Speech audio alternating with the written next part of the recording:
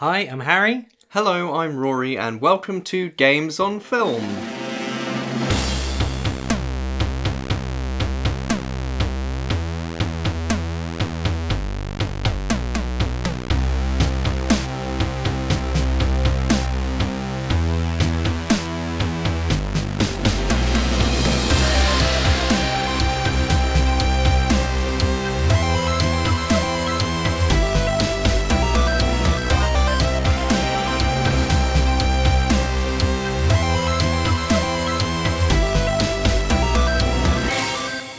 Welcome back to Games on Film, the podcast that celebrates video game movies.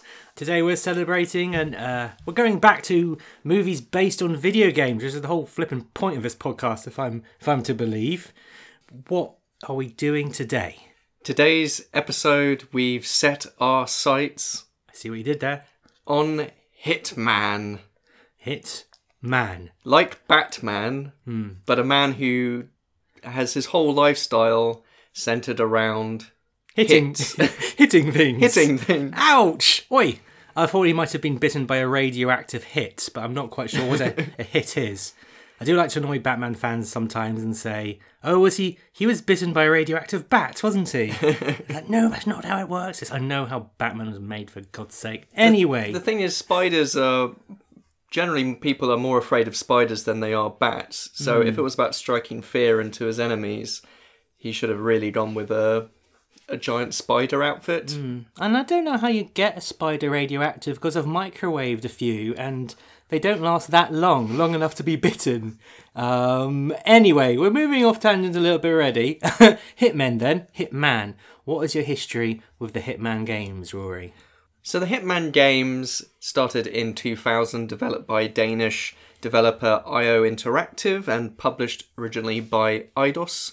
And I guess the first game I played was Hitman 2, which I believe you purchased for the Nintendo GameCube. I did purchase it. I purchased many of my games for the GameCube. From what I gather, the first Hitman game, I've not played it, but I gathered that it was a good idea. There's some games where the concept is sound, but the game doesn't quite reach it's where it needs to be. Are you saying it was a good idea, just wasn't executed? That's exactly what I'm saying. Well enough. And Hitman 2, I absolutely adored on the old GameCube. Had a fantastic orchestral soundtrack back when that was a pretty unique thing to have, like a full-blown orchestra.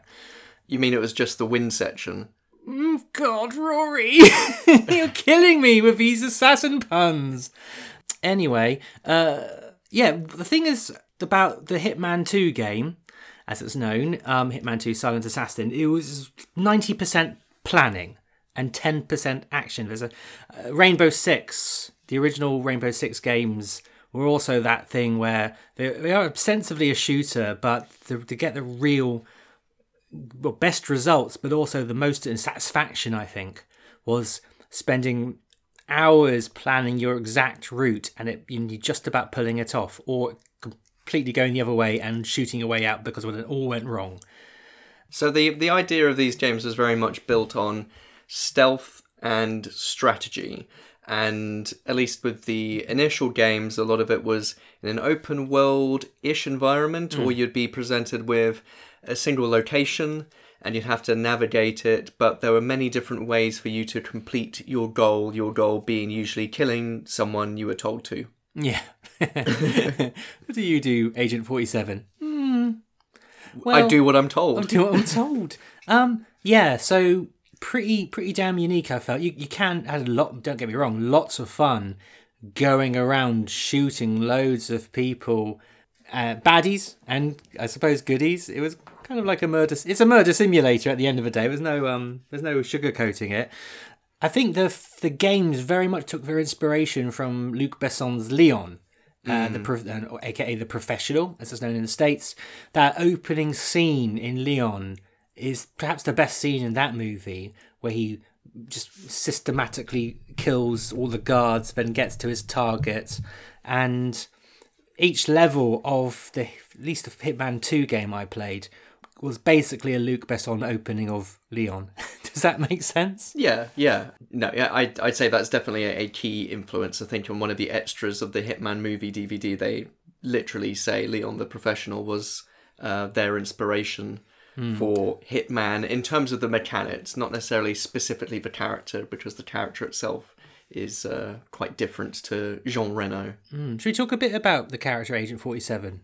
Yeah, so in the games, he is Blank slate. a blank slate, and you learn a bit more about his backstory and how he's called Agent 47. He's just a number, not a name.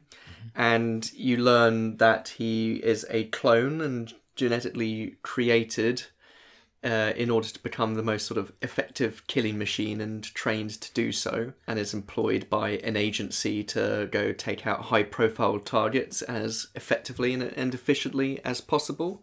But he's very distinctive. As much as he is a blank slate, he is also incredibly conspicuous. Yeah, I guess this is where things which happen in a game maybe don't translate so well into films. Even in the game, though, it's quite funny to have this cube bald fireman walk into like a burning building where everyone's running out of, and then he goes in and kills somebody. I don't know. It's well, his standard getup is, well, he's very tall, he's very bald, he's very stern and severe looking, and he's usually wearing a suit with a red tie and leather gloves, which is already a little bit, conspicuous.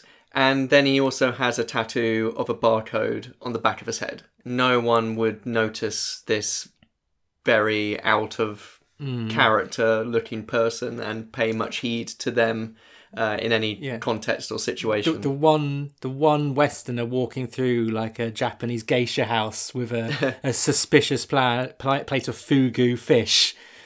Well, I just after watching the Hitman movie for this podcast, I realised that on my Xbox 360 I had downloaded Hitman Absolution years ago when it was like a Games with Gold freebie game. And that was the 5th instalment. I hadn't played that before, and apparently was a little bit of a, not reboot, but refresh of the franchise, and was met with mixed reviews as a result. So it was the same sort of Hitman format. Was there as much planning?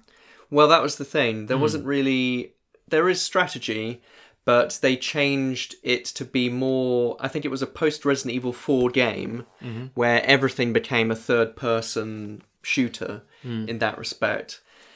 And apparently it just isn't as strategic. It fell into that trap, it sounds like, where it was doing one thing very well and was a big hit with that niche, but they wanted to have more of the pie. So yes, I think it alienated the fan base a little bit as a result. Playing it today without having to really sort of focus too much on the strategy and mechanics, I found it perfectly enjoyable, and I got quite into it, and I think I might go back and play some more of it. I only played like the opening prologue, which is largely a tutorial, but how the game slightly explains away the fact that he does stand out.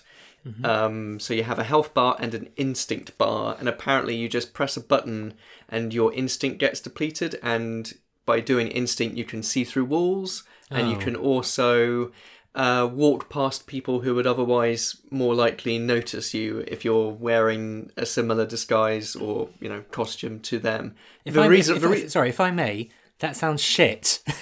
It's very much yes. So basically the game explains instinct as being, it's just your Hitman abilities and your skill and your training has allowed you to do this, but it's also just, it wouldn't work in the real world. So it is shorthand, just like in the Arkham Asylum games, and you had like X-ray vision and all this kind of stuff. Batman, he's just got lots of gadgets.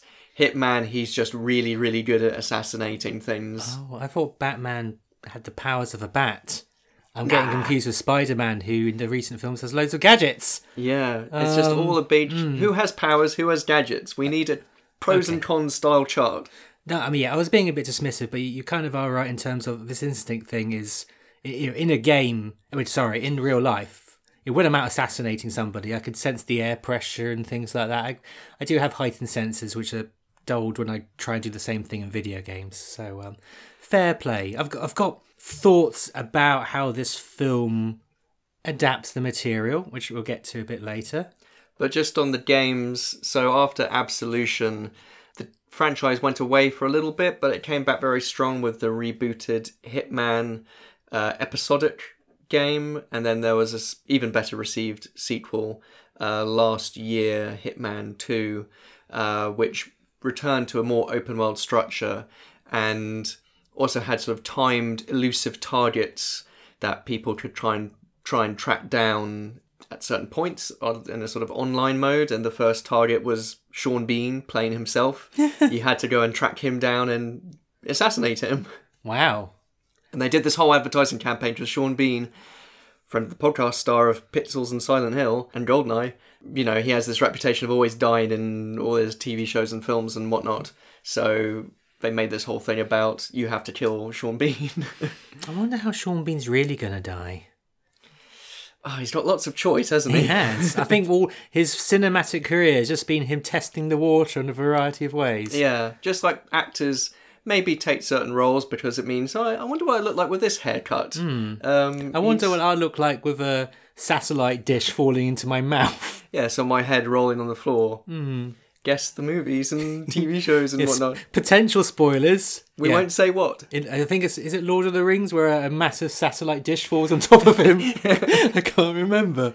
Get everyone's roles mixed up now. Games on Film fans would also be interested to know that as I started up Hitman Absolution, it has a very cinematic opening with lots of credits, and amongst the name of the credits is King Vidiot himself from Joysticks, John Drees. Wow. But I haven't got to his character or portrayal in the game. I'd love it if Agent 47 had been tasked by the organisation to eliminate King Vidiot. It's a cameo. He's tootling around on a little motorcycle. He's terrorising the video arcade. In the penthouse suite. The only other thing I could think of in terms of my history with the Hitman games, I mean, I loved Hitman 2. It felt very unique, especially on the GameCube when there weren't many games like that, mature games and things. But it got to a point where I enjoyed it so much that one day I decided to go home and try and assassinate my dad. In a friendly way, but what I mean is I thought I would try and sneak into the house and come up behind him and get him. And I arrived home in my car. I sneaked around the outside of the garden. I approached the front door, and our flippin' Springer Spaniel was staring out into the night. And I had no idea. Didn't anticipate canine interference. And I think I actually literally had some meat on me. I think I had some corned beef. And I think I put that by the door and tried to go in the back door. But no, she just trotted over to the back door as well. And then my dad wondered what the dog was looking at and saw me, and then I went bang, bang, bang with my finger and I ran off into the night. It's not an insane thing to do. Yeah, it's not very 47-like either. No, but it's pretty difficult being a hitman, let alone the best one.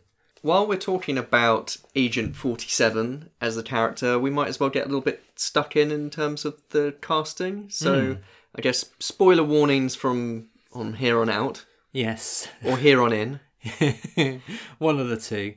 So in the game, Hitman is portrayed as has been in all the games by voice actor David Bateson. But the funny thing about the actor is that he looks exactly like Hitman. He is tall. No, you keep calling him Hitman, but he's called 47. I'm going to be interchanging. It's like Henry Hoover's. Or Hoover's in general. Tannoy system. Tannoy's, yes. He's not Scotch Hitman, tape. he is Agent 47. Okay, Tipex. Yes, so Agent 47, he looks the same. I don't know whether they changed the design of him to fit the voice actor or they just cast someone who looked like Agent 47, but he's tall and bald and got a very kind of sort of... I'm 99% sure they cast voice actors based on how they look. It's not the best strategy, but it works in this instance because I think he's got a good voice. Is he bald in real life? Yeah. Crikey. That's what I said. Okay. St. Petersburg had seen its share of bullets and betrayal over the years. Not an easy place for a comeback. I suspect both guards and soldiers here are well trained and highly suspicious of foreigners. I have to rely on the element of surprise. They don't expect me, and if I keep it cool, clean, and quiet, He'll never know what hit him. Now, let's find locker number 137. So, in casting for the Hitman movie, they originally, I don't know if you know this, but did you spot as executive producer in the credits Vin Diesel? I did.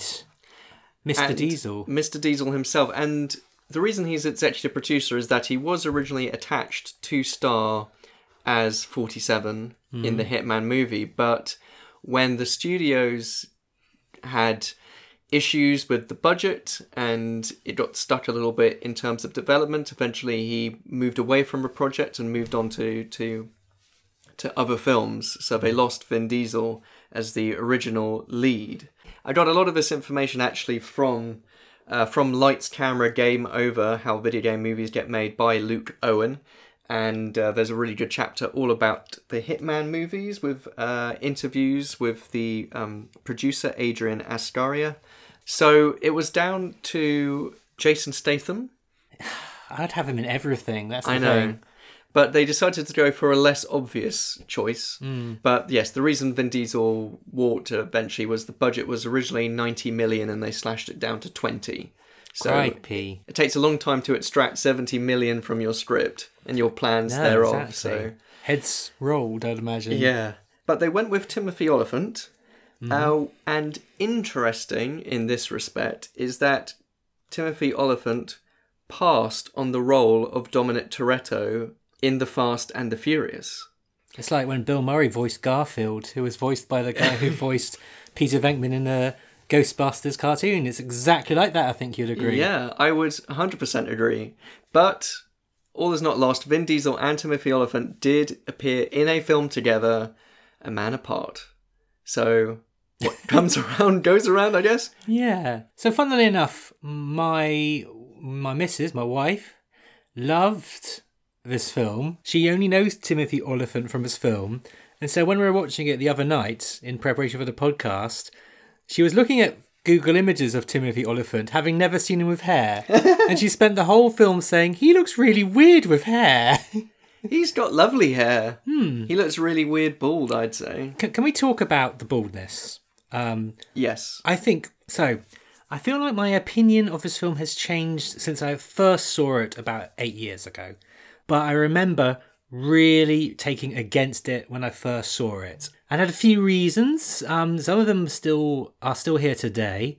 I have a real issue with the baldness in both this Hitman film and from what I see in the other one, which came out later, because the whole point of Hitman is that he's a clone. The whole point of Agent 47 and this League of Incredible Hitmen, or whatever they're called, the organisation, they are cue bald. They have no hair growth whatsoever. They can't ever get hair growth, is how I feel. It reminds me of there's a bit in Curb Your Enthusiasm where some kids have graffitied his house and used bald as a offensive term. And the police officers he's called, one of them is bald, but he's like shaved head bald. And he said, we don't really think of you as part of the bald community. That's a style you've cultivated yourself. Very much so. And now I want each hit in Hitman to end with the Curb Your Enthusiasm music. But yeah, in these Hitman movies, he's clearly shaved. And that really just kind of annoys me. It's like Mario or Luigi without a moustache. Like in the films. No, but I feel that many of the crimes levelled at the Mario Brothers movie, I feel like are levelled at this.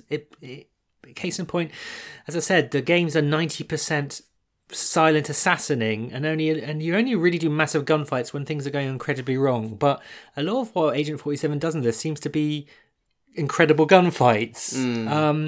And the lack of a bald cap is a microcosm of this. If I was making a Hitman movie, I would use makeup. I'd have him give him a bald cap. I wouldn't just shave the head. I feel that every time I look at Timothy Olyphant in this film, I'm wincing at the follicles on his head. Timothy Olyphant's probably best known, I suppose, most recognised for Deadwood and Justified.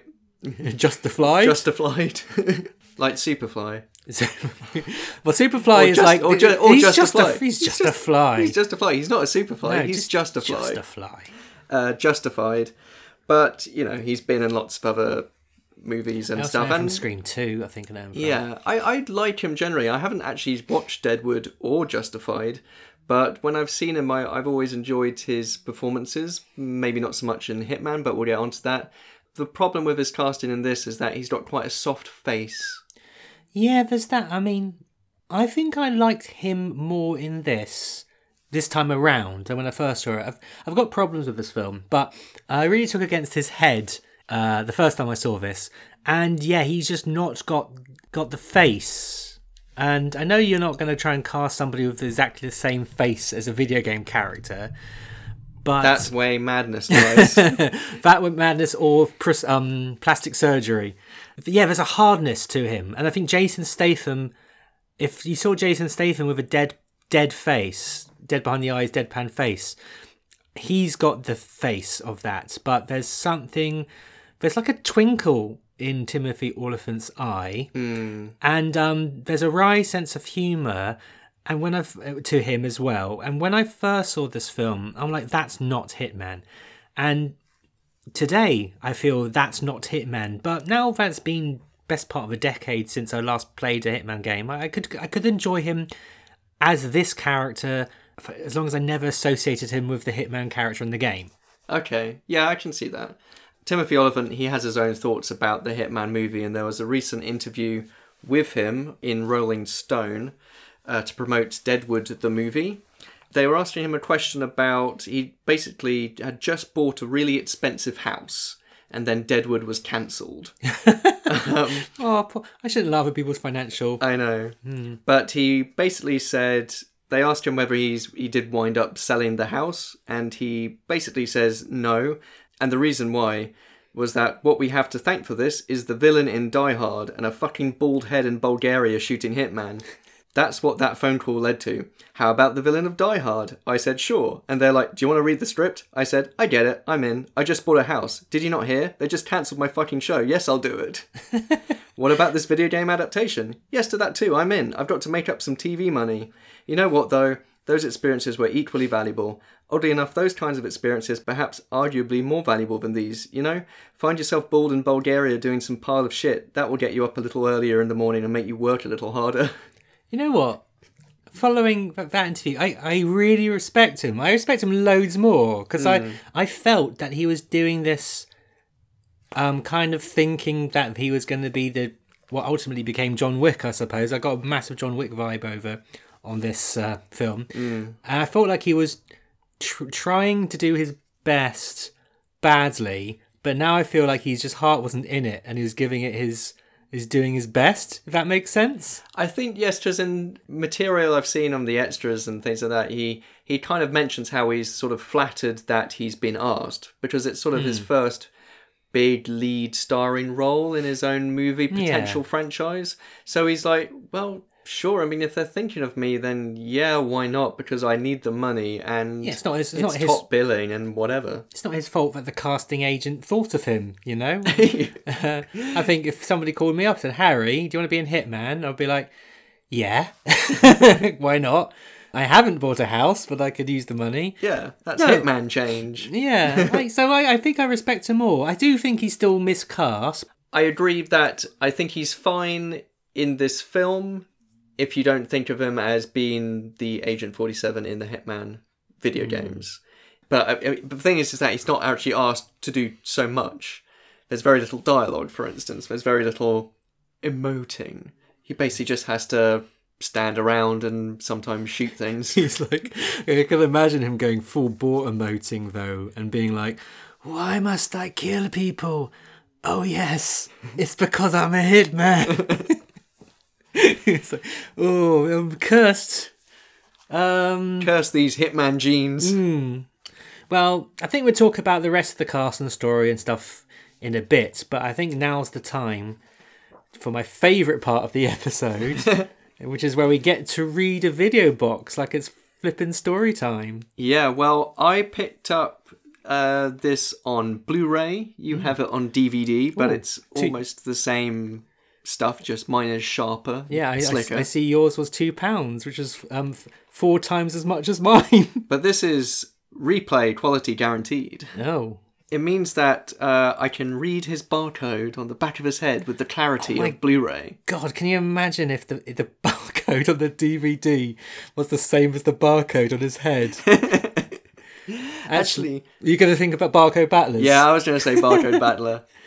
For kids who now are playing on their Nintendo Switches won't realise this, but back in the early 90s, the way we'd entertain ourselves is cut out the barcodes of cereal packets and scan them through a scanner and imagine that they were like weapons. Yeah, or monsters. Yeah, so we had a Barcode Battler and it came with some barcode cards and you swipe it through like you would do a credit card. Yeah. And you get stats, and then you use those to fight the other player's barcode stats. Yeah, it's basically Pokemon, but married to a self-service checkout. Yeah, and also if the Pokemon were just numbers and there was nothing else, no other graphics, just a list of numbers. Fun times. But anyway, give us the plot of Hitman. Hitman, too extreme for cinema. Sorry, I should say this is the extreme edition that I'm reading the back of. Can you imagine going to the cinema and they say, well, we've just realised this film's too extreme. Sorry, you'll get your money back. Sorry, we've cancelled all performances of Hitman because we saw it and it was too extreme for this cinema. What's that, rated 15? Yeah. Okay. Well, there is an issue with the violence, so it did have to go through some cuts. So I think this extreme edition is about a minute's worth of extra violence. But I can't really think where. This is actually fairly bloody, and I appreciated the fact that a lot of it was squibs. Genuine squibbage. A lot of it was blood spurts. It was proper, not computer augmented crimson. One bugbear about modern action films is the use of fake squibs, which they always look fake. And I understand why, because it allows for very fast resets. But, yeah, I think one major boon of this film was the unless people were really being shot, I hope that didn't happen, but it looked pretty real to me. So, Hitman, too extreme for cinema, roars to life with both barrels blazing in this hardcore action thriller starring Timothy Olyphant. What's happening to your voice? Die Hard 4.0. Shall I do it more like Hitman? A genetically engineered assassin with killer style and deadly aim, known only as Agent 47, eliminates strategic targets for a top-secret organization. But when he's double-crossed on a mission, the hunter becomes the prey, as 47 finds himself ensnared in a life-or-death game of international intrigue and violent retribution. Who says hunter becomes the prey? Yeah, you say hunter becomes the hunted. That's really strange. Or the predator becomes the prey. The person writing the copy on the back of that, it's like, what's the expression? Hunter becomes the prey? The employer becomes the employee? I don't know. A spectacular action-packed film, 4 stars, says Nuts magazine. Remember Nuts? It sounds at the end though. What did you say? Let's read that. Oh, a spectacular action-packed film for stars. I thought you said, as in for celebrities.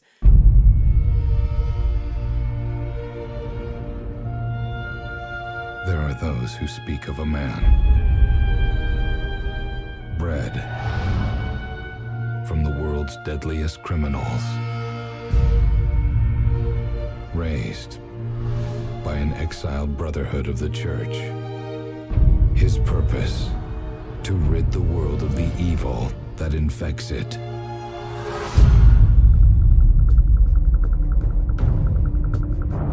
Most believe his very existence is a sin. But others know he is a necessary evil.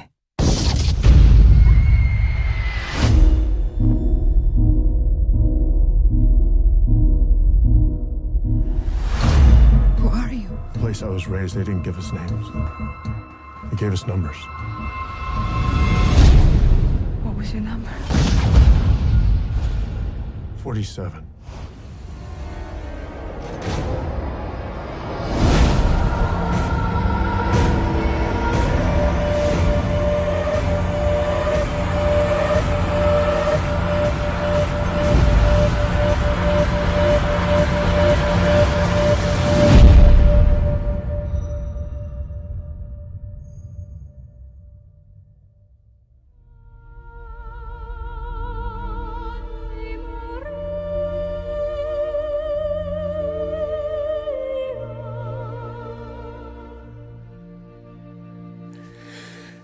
So that was the plot. I've got nothing to say about that. It doesn't give much about the detail, but if we just get stuck into the film now, I think my main issue is that this is one of those films which is very overly complicated. I think we're straying into Wing Commander territory in terms of something that's rather simple, but just with layers and layers of extra plot baggage, which I can understand what happens after rewinding every few minutes and putting on the subtitles just to double check I really got what was happening. Mm-hmm. So I understand kind of the plot, but the whys and hows are just really rushed through and can be very sort of blink or you'll miss it, where some major twist, and they have a lot of characters with have similar names, doing similar things, and sometimes looking identical. Quite a lot of bald men in this film. Yeah, that too. Well, actually, most of the bald men do have barcodes on the back of their head, so at least you can tell they're in that vicinity. They're not just like normal bald, they are assassin bald. At one point, though, I thought there was a Interpol agent played by Dougray Scott, and he's got a mate as well who's bald, and I wondered if his mate shaved his head just to make Dougray Scott feel better. I wondered whether maybe he'll reveal that he's actually an assassin as well. Jesus Christ! He says at one point. The barcode, just like, hey, I've never looked at the back of your head. Oh yeah, jeez. I was very confused as well, actually. Yeah, so we will do what we can, but we might just ignore whole plot points entirely for the sake of brevity. Because this is only 90 minutes, but yet it's got like a plot which is a 6-part miniseries worth of twists and set pieces, but all amounting to very little. But do you think that's down to, again, the budget? Do you think if it was a 2-hour film, not a 90-minute film, the plot would have had the chance to breathe? Maybe. I think some of its plot, there were some issues apparently with the final cut as well, and I think maybe allowing the plot to breathe has got lost in the edit. I do feel it's also quite convoluted though. Instead of the story flowing through the characters, they decide to make a twist, and that to give the appearance of being clever. Yeah. Maybe it was clever because I said I couldn't follow it. Maybe I'm just stupid. Well, I think the other issue is that for a 90-minute film, it's also really a slog to get through, and I feel like having the plot kind of rush past you and you trying to catch up with it, as well as just some really kind of sloppy stuff joining everything, it means that you just lose interest. Yeah, I do feel I lost interest about halfway through. In fact, actually, about halfway through, I think that was the moment after... What episode are we on now? 36. 36? I think this is the episode I was like, maybe a podcast about video game movies is a bad idea. Are you thinking we're reaching the dregs of the well? Maybe. I've seen what's coming up next. There's stuff to look forward to, don't get me wrong. Yeah. I remember in the past, when I first watched this film, there was... As I said, I kind of hated this film, and there's one scene in particular I was waiting for because it seemed so insane. I thought I dreamed it, but no. And I think it's probably worth bringing up here because we're talking about the kind of mess of this film. There's a bit when Hitman Agent 47, he's being pursued by other hitmen. I'm assuming Agent 69, Agent 101, Agent 42. I bet there's an Agent 007 there. Ha ha ha. So all the other hitmen are after 47, and they get inside a train and they do a classic Mexican standoff because Mexican standoffs are cool. Until you realise all but one of these people are on the same side. Why is everyone pointing guns at everyone? All the other hitmen are pointing guns at their compatriots and then their other gun at Agent 47. And it's like, what the fuck is going on? I hadn't thought about that, but yeah, that makes zero sense. That really annoyed me then, and when I kind of almost punched the air when I saw it today, the other day, because I was like, oh yeah, that did happen. It sort of fudges... Because the concepts. Well, exactly. I mean, he rather than guns blazing at the end of that Mexican standoff, he says something like, "Let's do this with dignity." They put their guns down and they reveal they all have little short swords, down their pants. Permanently in their And I thought, cummerbunds. what's actually dignified about being shanked? Because he could have been got in the tummy and he'd be like, oh, dignity. And that's how I sound like when I'm being shanked. Yeah, just bits where like this would be cool rather than any sort of logical sense. It also would have been the perfect opportunity for 47 to turn to the others and say, "Are you hitting on me?" Oh God. Blimey, Riley. Maybe it's just an extreme dating service, this organisation, where everyone gets baldified, so you don't judge them on their hairstyles. Everyone's dressed the same. It's basically like Naked Attraction. Your next target has a good sense of humour. I mean, when you think about it, on the whole, one of the big crimes of this film is that the whole hitman accoutrements, the clones, the organisation, all that stuff, the fact that he's a clone, doesn't have any bearing on the plot whatsoever. At all. If you could have put any generic assassin in this, and I mean, again, that's why I kind of got a John Wick vibe, because John Wick obviously came later, but it has a similar sort of Guild of Assassins sort of universe, and the rules of his organisation is threaded through and through the plot. But in this one, it doesn't make any difference that he's a clone or not. And I don't want to see a film where he's like, oh my God, I'm a clone. And I get very bored of films like The Bourne Identity, but not The Bourne Identity, where somebody's discovering their past and that's the whole bloody plot. But like I said, why is this a Hitman movie? But the creator of John Wick, the writer Derek Kolstad, has been tapped to make a Hitman TV series. Okay. That was announced back in late 2017, and I haven't seen anything more about it since.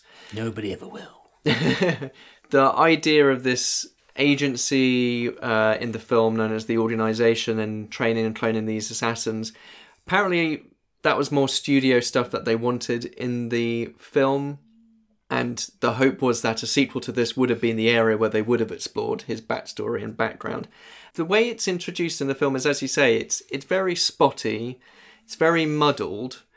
There's all this religious iconography which comes in later, like this crucifix key which shows up. He's in this church, and there's... That's quite religious iconography, the church. Yeah, but I know in the games there's more of that. There's this whole religious aspect to it, right?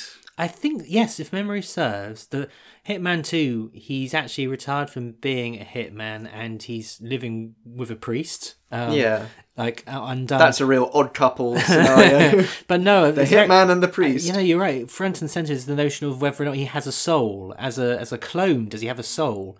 But yeah, not mentioned in this at all. I don't even think he knows he is a clone.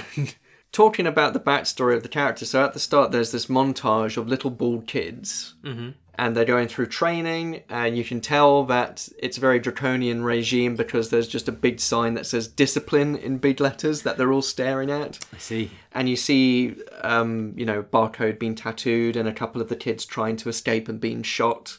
Turns out that the majority of that footage is recycled footage from the Dark Angel TV series starring Jessica Alba. Oh my God. And they inserted that into the film after shooting to try and add some backstory and the cloning idea which was present in the games. So they just recycled Jessica Alba TV show. Okay, that's really bad. But annoyingly, that was one of my favourite bits in this film. Because one of your favourite bits of the film was not actually made for the film. The credits themselves are as tacky as tack can get. That's not an expression, but it's less of an expression than the hunter becomes the prey.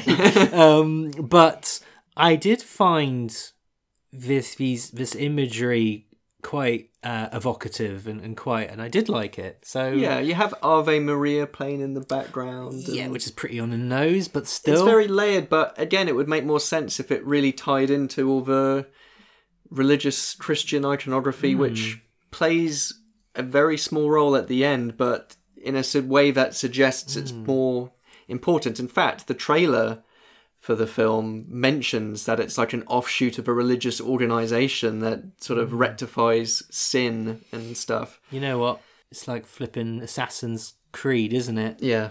I guess there is some attempt at the morals and ethics of 47 in this film, because at the start, it has a framing device, which completely spoils the fact that the main character and the person who's out to track him down survive the events of the movie. Oh, you're talking about the scene now with Dougray Scott. Oh, what's the expression? Is it in media res? Yes, let's say that. Sorry. When the film starts dropping you in the middle or something. Fucking hate these bits in films. It's so lazy. It's like, I don't have confidence in my opening, so I'm going to put a little bit of, how did they get here? But the thing is that it then proceeds to have a sequence which is interesting and is in media res, but isn't a framing device. So 47 is lying in wait in the house of Inspector Mike Whittier. I don't think they ever say his name. I think they just call him Inspector the whole time. Oh, no, I think they said Mike a few times, I'm pretty sure. You can tell he is someone important because he lays down a badge, and on the badge it says GIF, which I just assume means GIF now. Yeah. But apparently he's an Interpol agent. I was confused by that because he's not dressed like Chung Lee. Who's The only other Interpol agent that we know. Yeah, that's what they dress like, surely. But he pulls a gun out at Inspector Mike. You want to say Gadget, don't you? Well, imagine Inspector Gadget was on the trail of Hitman. Now, 47. Go, Gadget. Garrote wire. The efforts of 47 are called into question because he asks him, while pointing a gun at him, how does a good man decide when to kill? And that's like the question that will frame the rest of the movie. Does it, though? And then is answered unsatisfactorily at the end, because I don't even know if they present a real answer to it. So, I mean, flashing right to the end, the last shot of this film is him looking like a badass on top of a building, behind a blue screen, or in front of a blue screen, looking all hitman-y. And he's killed another assassin who was trying to kill the female protagonist in this. Throughout the film, there's a hit put on Agent 47. So there's a hit on him. And the film kind of ends with him killing the man who put the hit on him. But does that null and void any hit on him? I would imagine if I was to put a hit on somebody, then I was killed, I would still want my hit to happen. He knows that people are still going to come after him, but he's kind of acting like a guardian angel to protect her. It just seems exhausting. Yeah, possibly, but also I think part of that is that's why the framing device is he basically says, look, I've given you an out, Inspector, so you can claim that you tracked me down and hunted me and you've finished your task, because it's the Inspector's mission is to track down 47. So he stages a fake death scene of another agent, basically. You know, just don't come after me anymore. Job done. He's kind of created a rod for his back, because he's going to spend the rest of his life floating around, I think she's called Nika, to stop her from being assassinated, I guess. And you know what? Sniper rifles can shoot quite some distance. Hey, spoilers for a deleted scene. If you watch the DVD, there's an alternate ending where she does get gunned down in the street right in front of him. Really? Yeah. What? He misses the assassin and she just gets riddled with bullets on the street while he just watches. But then I think he probably takes a beat and says, you know what, that makes my life a lot easier. Credits. It was getting to a point where I would have done the job myself. But no, I was just interested that you said a potential sequel would have explored his background, because where it kind of ends is like, is he kind of still on the run or something? Who knows? But anyway, not a fan of these sort of bookendy type things like we get at the start. How'd you get out? You have a nice family. They're fine. Alive. Asleep. Are you gonna kill me? If I was gonna kill you, I'd have done it when you walked to the car this morning. Been gone by the time your body hit the sidewalk. And why are you here? To talk. But Mike, if you make me kill you, you will not go alone. Sit. Are you a good man, Inspector? I think. And yet you've killed men. Yes. I'm going to ask you a question. How you answer it will determine how this night ends. How does a good man decide when to kill? How does the film proper start then? Well, we see Hitman in action Agent 47. on a mission in Niger, and he's after some gang lord. In order to kill him, he has captured the gang lord's brother, filled his body with C4, and then detonates it remotely. I like a good bomb inside somebody. Yeah, there was a deleted... I know I talked about deleted scenes, but it's just kind of interesting because of how I think it could have potentially salvaged the film a little more. Can we call them bonus levels? Okay, so there's a bonus level I like this a lot. where he explodes, but he survives and is rushed to hospital. He's pretty hardcore. Not the person filled with C4. I mean, You're going to make it. I can't feel my legs. Or my chest. Or my arms. so he's caught up in the explosion, but survives, is rushed to hospital, and then Agent 47 walks in dressed in full surgical garb and then injects him with some poison fluid instead. So it's more stealthy disguise, introduces elements which are more like the game, whereas this film cuts the chase and he just explodes someone with a remote bomb. I can imagine as a producer saying, this bit's too much like the game. Take it out. But that's just a little establishing opening to introduce 47 and introduce the inspector who is on his tail.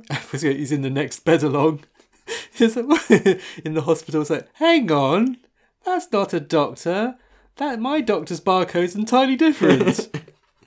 Do we want to talk about Dudley Scott at all? Yeah, yeah, we do. I think he's kind of fun in this, but he's one of these actors who's almost made it throughout his career, which is a bit sad. He's got quite talking about faces earlier. He's got quite a powerful face. He's got quite intense eyes, and sadly, he's mostly known for the guy who was scheduled to play Wolverine until John Woo's Mission Impossible 2 overran. Do you think that Dudley Scott would be doing the Man, the Music, the Show like Hugh Jackman is?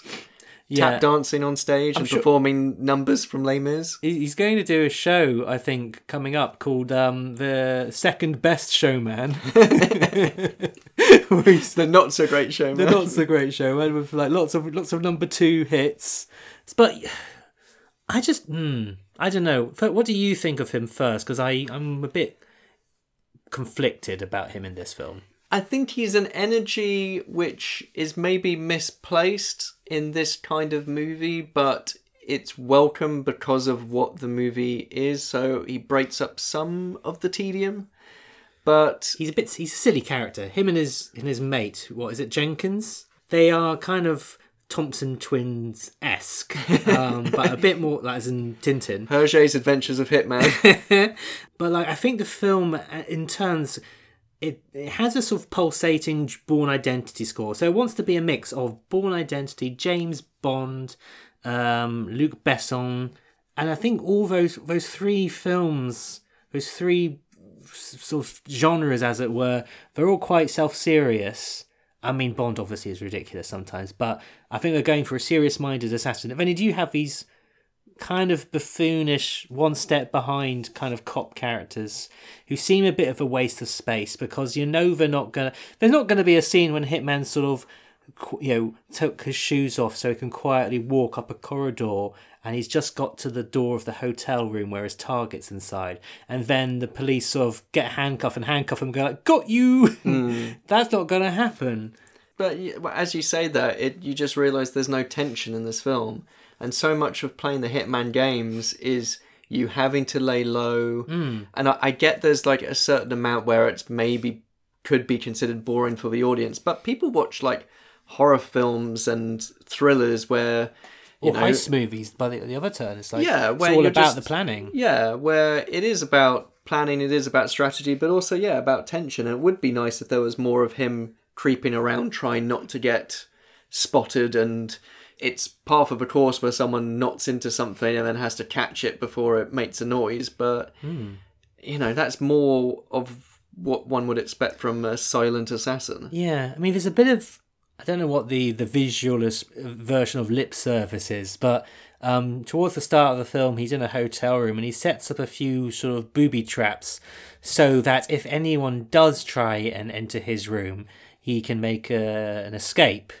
But it's not, doesn't really feel like planning. It's just like he puts some gadgets there and then you see the cause and effect. You see it happens. It does seem to make a massive explosion. So if somebody did sort of go into his room to, I don't know, make the bed or something, and he was right next to the door, it would blow up.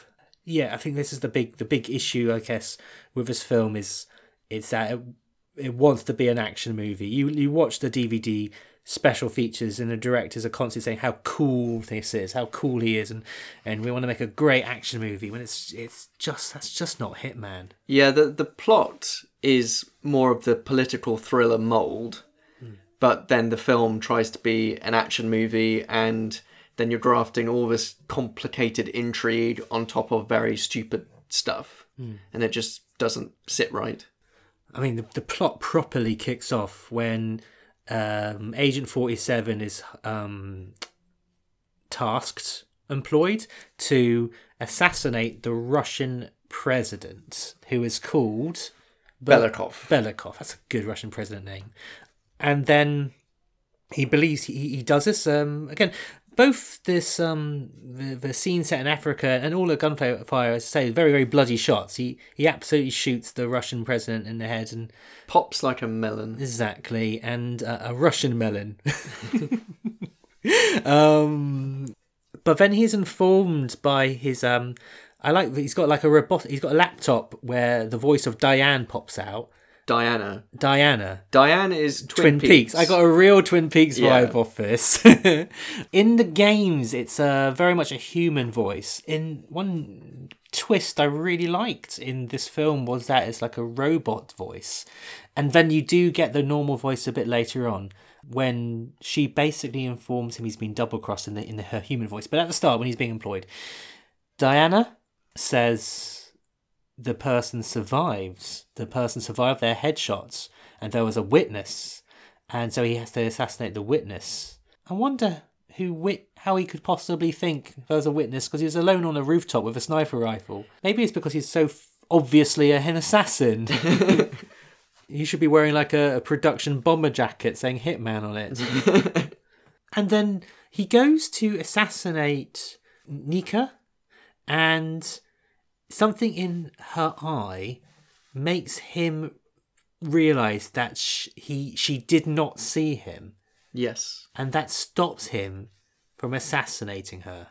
Yes, because he approaches her, and when she looks at him, she doesn't do anything to suggest, doesn't register that she has seen him before. Whereas if you were the witness to an assassination and then the assassin approached you in the street, you would probably Freak out. And she doesn't, so he pauses, stops, realises it's not her, but then someone else shoots At him? at him. Right, so okay, let's unpack this a bit. Is this one of these plots where if he just killed that woman and then no one tried an assassination attempt, he would have just carried on with his, like, life? Well, but I think the only reason the other assassin shot him was because he didn't shoot her.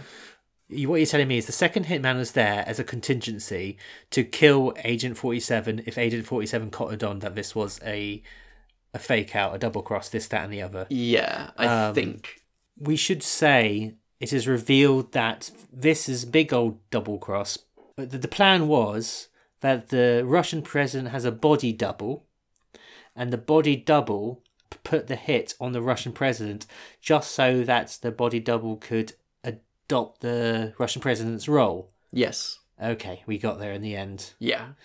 I think it's just a no loose ends contingency strategy. I wish it was like a Marvel film where we just get a glowing MacGuffin. Shall we talk about Nika, played by Olga Kurilenko? Yeah, not the best actress. Okay. I'm being kind of mean. Yeah, you know what? I want to like her because she's a Bond girl. But this was like before she was a Bond girl. This was just before she was a Bond girl. And actually, since then, I've seen her in Grand Budapest Hotel, where she has a very small role, I believe, playing a maid. And, it's such a big cast. Many people do have small roles, but I think with Wes Anderson, he really sort of... I'm actually not a big fan of a lot of his films, but I feel Wes Anderson is very much a man who gets exactly what he wants with every performance. So he cast her perfectly in that film. So I don't think the director paid much special attention to her performance in this. I mean, the main thing about her performance in this is that she's very naked. Yes. Hitman, the games have had their share of controversy. I think my first ever video game, Willy, in Hitman 2. You can watch someone have a wee front ways, and they do a shake with ragdoll physics. And I was really appreciative of that ragdoll Willy. Okay. How erotic. Incredibly. That wasn't what I was going to talk about. You should have seen DK mode. Donkey Kong Jr. Diddy Kong. Is Diddy Kong. The Hitman games, the controversy in some respects has been surrounding actually their marketing.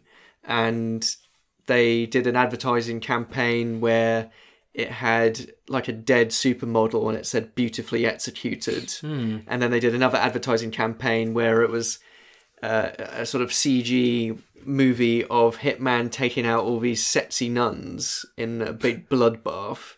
So it's had this kind of weird sex and death imagery in its promotional material.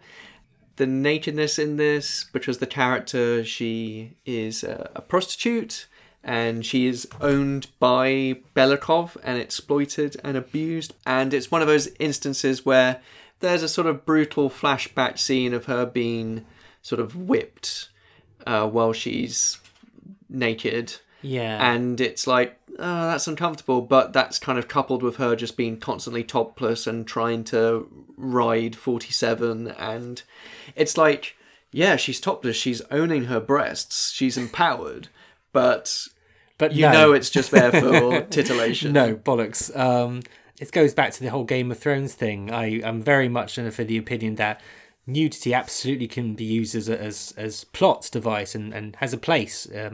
But you can tell when it's there for titillation, and Game of Thrones sometimes did it for plot reasons, sometimes did it for totally titillation. And the same goes for this. You've got a woman, full frontal nudity here, being whipped and tortured, and that would have a place, but it's there. It's there for the lads type crowd, and it's not so great. But I mean, I feel that the rest of her nudity when she's walking around would, I feel, function a lot better if Timothy Olyphant, or if the character was much more of a robot. I think the issue is that he seems more of a human being. He doesn't really show an interest, but I feel if he was completely stony-faced, if he was completely granite. I mean, one character this film reminded me of was a different interpretations of Judge Dredd in cinema, because in the Stallone Judge Dredd, he's got too much backstory and he's got too much of an emotional connection to the villain in that film. And in the more recent Dredd movie, Carl Urban is any character development is totally glacial, and if Carl Urban's Dredd was surrounded by lots of nudity and nakedness, he would just like grimace and just have his mind on the job. I don't think this film quite rides that line very well, and I think the nudity is there for the lads. If he was completely stony-faced about it, maybe it would be almost too grim to also have that stuff. And the fact that, yes, Oliphant is more sensitive to her and, more caring to an extent.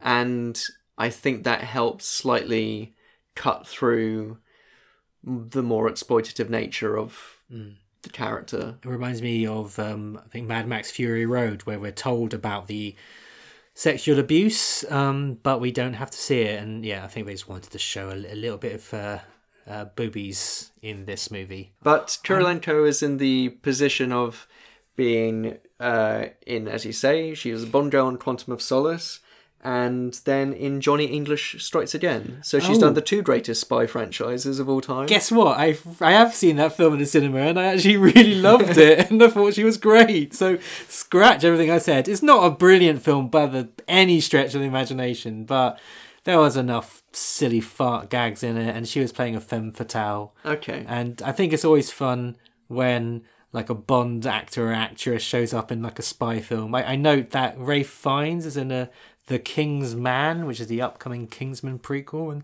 I just always think it's a bit of fun. Yeah. Two other credits I should point out. She was also in The Death of Stalin. Yes, okay, she's good in that. Which stars the next hitman, Rupert Friend, as Hitman. Yes, okay. And we'll get onto that in a future episode. And also in a future episode, she appears in Matt Payne. So we will see Olga Kurylenko return. Check out that, listeners. In the space of like 2 minutes, I'm gone from this actress is kind of shit to, oh, she's actually literally brilliant in everything I've seen. Yeah, no, she's great in Death of Stalin, playing a vindictive, or a vengeful, I should say, pianist, is it? And yeah, in Johnny English Reborn. That's my recommendation. When I was a little girl, I had this little squirrel, you know, with black stripes on the back? Chipmunk. Oh, yeah, that's right, Chipmunk. His name was Tishka. I'm sorry, sir, but this is for another gentleman. Table 26. That's right. My mistake. You know what table that is? I saw the layout when we came in. Do you remember everything you see? No, not everything. What's the soup of the day? Red lentil and mint with sauteed onions and diced tomatoes. The woman sitting 2 tables behind you. What's she wearing? With the red hair and silk dress facing you. Yeah. That's not a woman.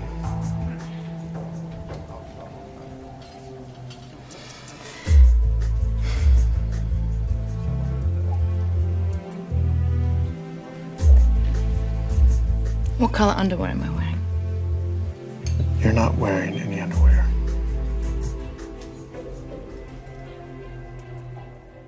But I forget, she's the mistress of the Russian president. Does she have any relationship at all to the body double, or is she just a loose end? I think she is just someone who was close to Belikov and I think needs taking out as a result, perhaps, because that's like the only... I don't know, other contact floating around him. I'm quite happy to hand wave anything I don't understand to tying up loose ends, to be honest. Yeah, I'm just going to say that it's the excuse for everything, because that's like an assassination. That's what like people tell hitmen to do is don't forget, no loose ends. I mean, hands up, totally honest. I watched this 2 days ago, and it was only when I was reading the Wikipedia entry before we started recording that I realised, oh, he was the Russian president. Sorry. With Agent 47's position compromised, he must escape from his hotel room. Mm-hmm. He does so with the aforementioned booby traps exploding the whole gaff, and lands in another hotel room where some kids are playing Hitman. Yeah, because you bring a complete entire games console to your hotel room to play Hitman, and they're too young to be playing Hitman. Gosh, I suppose, what parenting? Well, the director, we haven't actually talked about him, but Xavier Gens from France, he apparently was a fan of the games, and he completed all of the 3 games, I think, which were available at the time before this movie came out. So he escapes the room, but he does his crisscross double arm things like he does... Like he's shooting the good and evil angels on his shoulders. Pew pew. That's why he's got no morals. This sequence does indeed have a lot of, I would say, iconography from the... I would say cinematography from the video games. There's a lot of high angle shots looking down at him as he's walking up a corridor, and yes, he's crossing his arms while holding his his guns. So they have a very distinctive name, which I've completely forgotten. Silver Ballers, I think. Something like that. Because again, if you're a secret super duper assassin, you want the most reflective guns you could possibly find.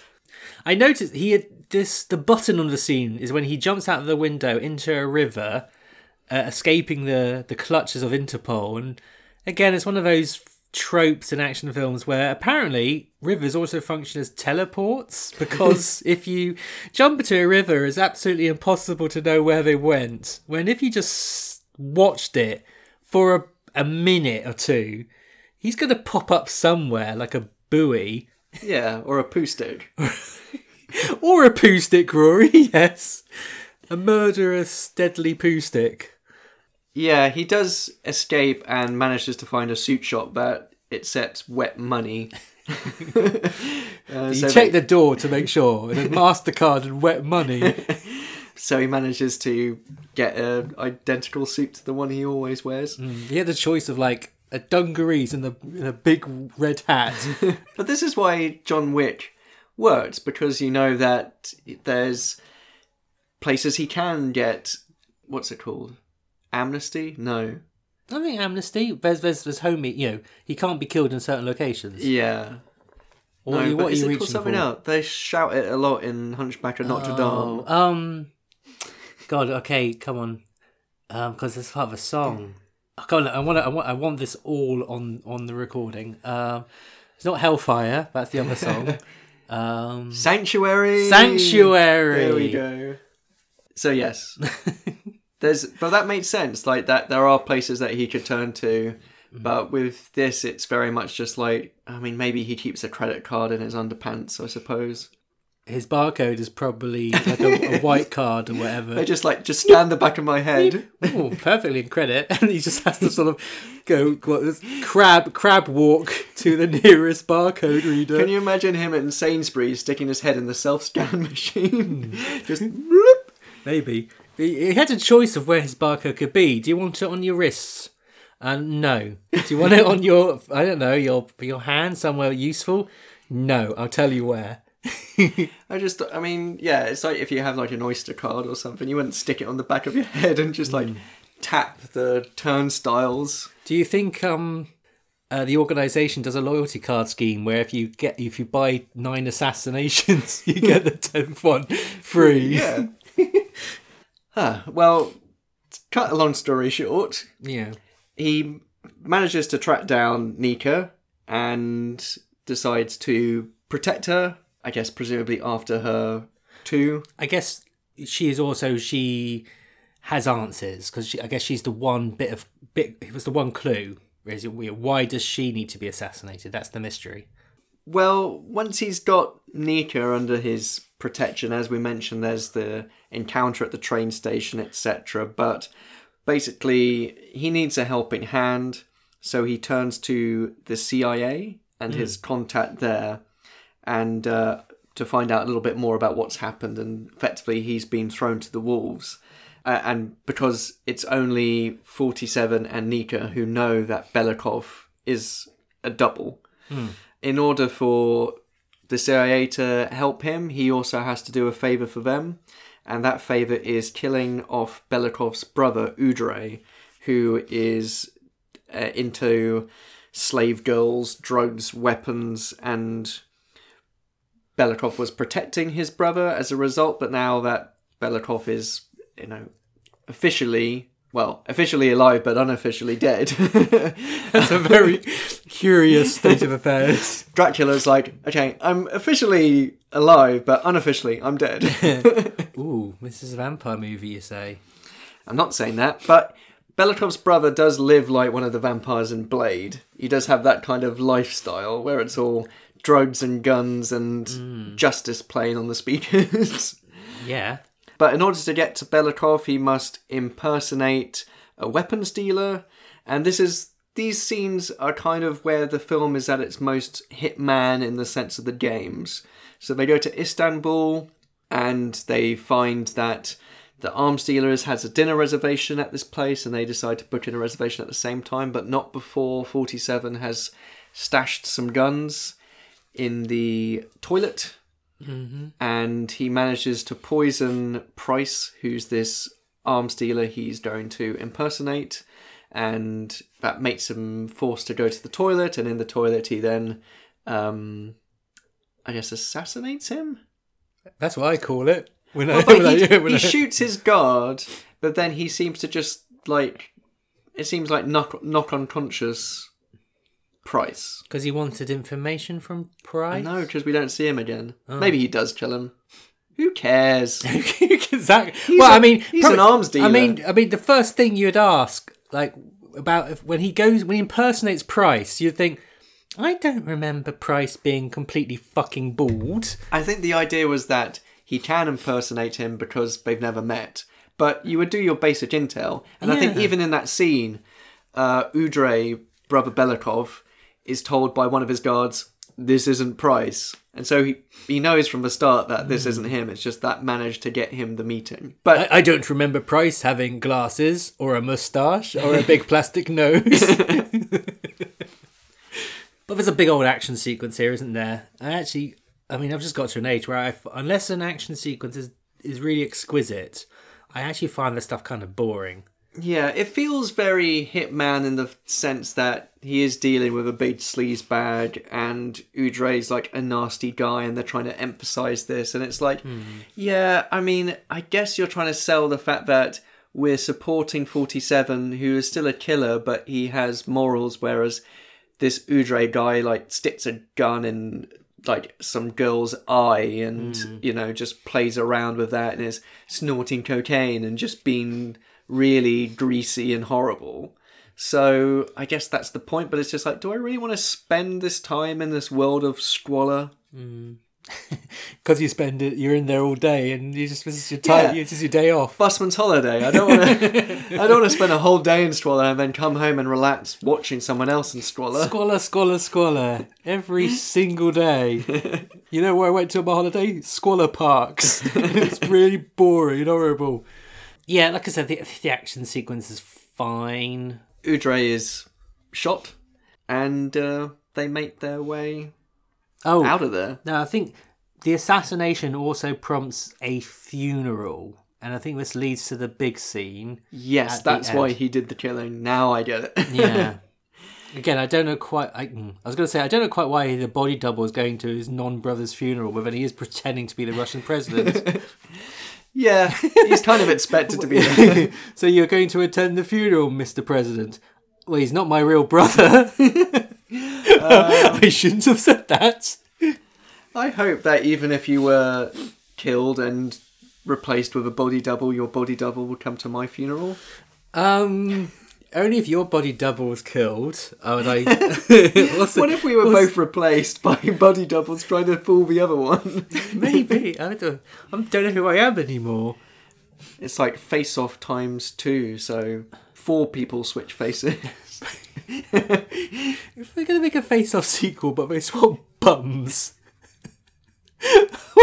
Rory doesn't find that funny at all. I'm just not sure that bum prints are so unique as to require manipulation. Well, they finally have the technology. They might as well use it. It's much more difficult to replace a bum than a face. You do think each sphincter has its own unique because pattern. Skulls have different bone structure, but you never hear about bum structure. It's an unexplored territory. Yes, indeed. It's weird. What happens at the funeral? Well, before then, Nika and 47 part ways because he's going in hot, he's going in dangerous, and this is her chance to escape. And budget ran out, they couldn't pay her. This is probably the only time in the movie I had a little laugh. She asks, I don't even know your name. What's your name? And he says, my name, they didn't give me a name, they just assigned a number. And my number was 47. And she says, well, that explains a lot. And I'm not sure she delivered the line like it was a joke, but I think it was a joke. So it's Brother Belikov's funeral, so fake Belikov must attend. But in order to get to him, he kidnaps a character we haven't mentioned yet, but maybe we should mention now, Chief Yuri Marklov, who is head of the Russia's secret police, played by Robert Nepper, who's probably best known for Prison Break. It's all been revealed that this fake Belikov went under surgery to look like him, and the inspector has been butting heads with this head of the Russia secret police throughout the movie. And 47 kidnaps him and places him in an elaborate Rube Goldberg-esque construction in which he's in a bath, which will activate a generator if he doesn't call in a hit on Belikov, or he'll frazzle in the bath and he's got a walkie-talkie which he's kind of barbed wired to. That whole bathtub thing with the rubber ducky is apparently from the games. Yeah, I mean, the games, though they are like murder simulators, they do have a dark streak of humour to them, I feel. I mean, I am sorry to our listeners who are like, perhaps have just watched this and then are like, why are they forgetting so much obvious stuff? But I think, actually, it's around about this point, like the start of the third act, where we're introduced to like some sort of Russian general character who seems to have bounced in from a Uwe Boll movie because he's so overacting and he's so shouting and he feels like he's just completely out of a different universe, galaxy, star system. Yeah, he does look a bit like an alien. And it's like, I can't tell whether that's his accent or a strange dub, but he's just like, very well, General, Inspector, we'll take it from here. Is he the one who orders a CGI helicopter as well in this scene? Yeah. It's a very computer-generated helicopter. I mean, fair play, you can't really destroy a Russian Orthodox church. But I think it's quite in the budget. Your man has made a mistake. There is no exit. He's trapped.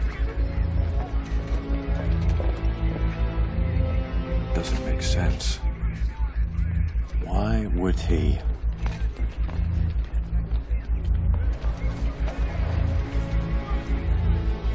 Trust unto God,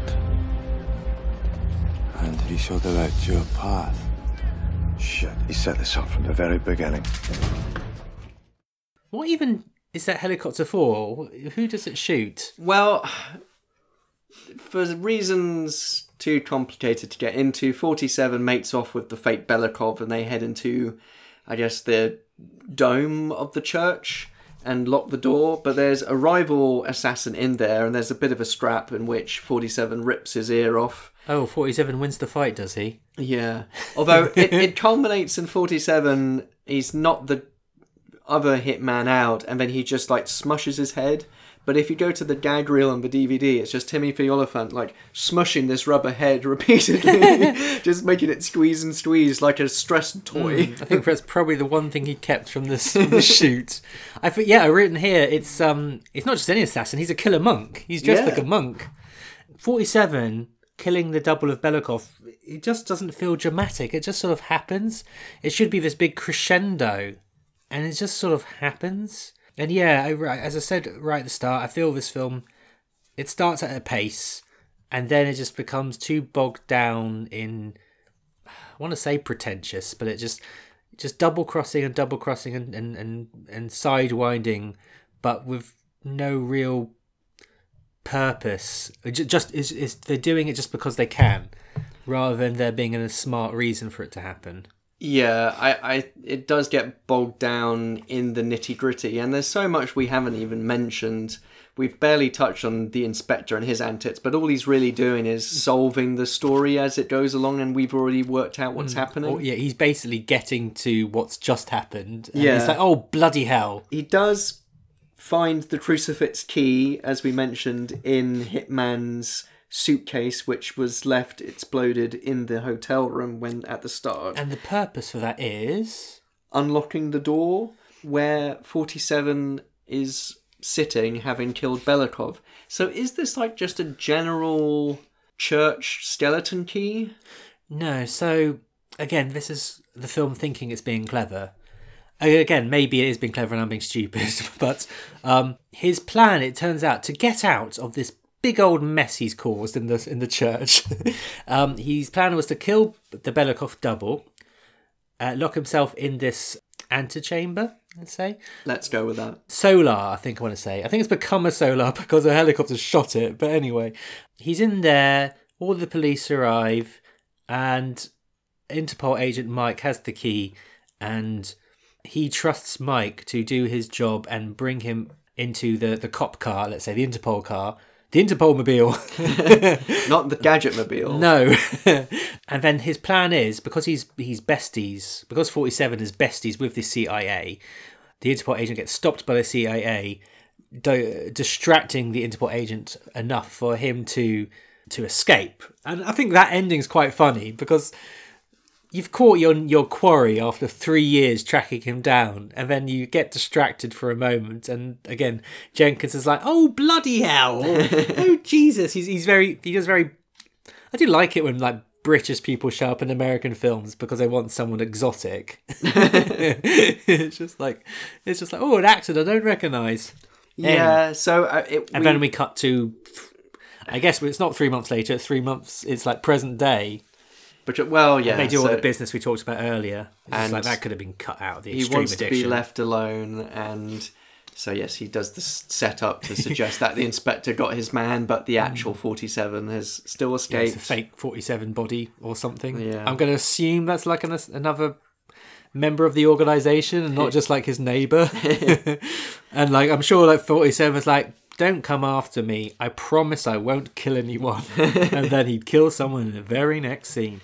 So, I've had a lot of fun talking about it, but how do you feel about Hitman as a whole? I think the problem with Hitman is that it's a diluted version of the games. It's a bit of a diluted version of similar action films. The film was a production of EuropaCorp, which does a lot of Luc Besson produced work, and we mentioned that Leon the Professional was an influence on the games and ergo this film. But you know, we're looking at things like the Transporter series, the Taken series. Some people like those films, but this is not even quite as interesting as those either. I think the action's just a bit boring, and then the rest of it is very rushed plot. While I like and appreciate a few choices and a few action beats and Squibs. Yeah, and the squibs, but for a short film, it's a real drag and just ends up being tedious. I was drinking a large gin and tonic while watching this film, and I think I enjoyed my gin and tonic more. I think I mostly agree with that. It's funny, but it makes perfect sense when you mention it's made by Europa, because I think their films can be very hit and miss, but they often have things like an incredibly charismatic lead or some really good action in it, which sort of papers over some of the pantser aspects of those films. And I just don't think this film quite has a charismatic enough lead. I did say I was a bit of a fan of Timothy Olyphant's performance now, with some distance from the games, but it's still not, you know, as I said, he's not a career-making kind of performance, so the plot is kind of super duper messy and twisty for twistiness sake, and yeah, the action just kind of bored me. The thing is that he is hindered by the role. You can't have a charismatic lead really doing this. I'm not sure how you should do that, but what you would do is then fill the rest of the cast with more charismatic actors. You could have a really engaging, entertaining, wild villain that he's up against, but instead we have just like a pudgy Russian. Yeah. And I think my most favourite character probably is that crazy Russian general I mentioned a moment ago. Just because it's just so out of place and off the wall, and just like they signed off on this performance. You know, they chose this was the best take. Yeah. As I said earlier, the games were inspired by the start of the film Leon, and maybe if they had just made loads of the starts of Leon throughout the film, or maybe just made Leon, that would have been a better film. I mean, it passed the time, but yeah, it felt a bit like a slog at the same time. Yeah, it's not a recommendation from me. It ain't a hit. It's no hit, that's for sure. It does have one significant defender, though. Yeah? In the BFI Greatest Films of All Time poll of 2012, famed philosopher and cultural critic Slavoj Žižek included the Hitman film in his top 10 films of all time. Wow. He said, "This time I opted for pure madness. The list contains only guilty pleasures. This is what I really enjoy, no compromises for high quality or good taste." How many films has he seen? Is it 10? I don't know. He's on the Children of Men DVD talking about the themes of that movie. He's been in a few films himself. So his top 10, is it Children of Men, Hitman, Land Before Time 2, Land Before Time 3, Land Before Time 4, I don't know, Russian Ark. Well, fair play. As I think, actually, the very reason this podcast exists, and why we try not to be too negative, even when it's a bit of an uphill struggle, is that so many films out there and so many people out there. I know, it's profound, isn't it? And there's sometimes somebody's favourite film can just not be your cup of tea. Well, that's the contract signed off on old Hitman there. We'll be tackling his friend Rupert's instalment at some point in the future. I think once we've recovered from this one. But what have we got to look forward to next? What's our next target? We are going to finish off a short trilogy of episodes featuring prominently bald men with our next picture. It's back to bowl. It's Jason Statham in the Name of the King, a dungeon siege tale. There's not many people who would say Uwe Boll films are like a highlight of their viewing, I suppose. But you know, it's always fun when we go to one of the big names like Uwe Boll or Paul W.S. Anderson. In the meantime, though, how can people contact us? Keep in touch with Games and Film. You can find us on all the social media channels: Facebook, Twitter, and Instagram at Games on Film Pod. You can also find our website at gamesonfilm.wixsite.com/podcast, or you can find it through tinyurl.com/GOFpod. There you can find further links to further Games on Film related info, as well as links to be able to support our show. We also have an email address, so get in touch that way too, gamesonfilmpod@gmail.com. And you can also find us on Twitter individually. I'm at Rory Steele. I'm at Only Man Who Can. And the music for this episode and every episode was composed by David Lightfoot. Well, I think we can stop talking now, because as we all know, silence is golden and deadly. Thanks very much for listening. I've been Harry. I've been Rory. Take care. Bye-bye. Bye.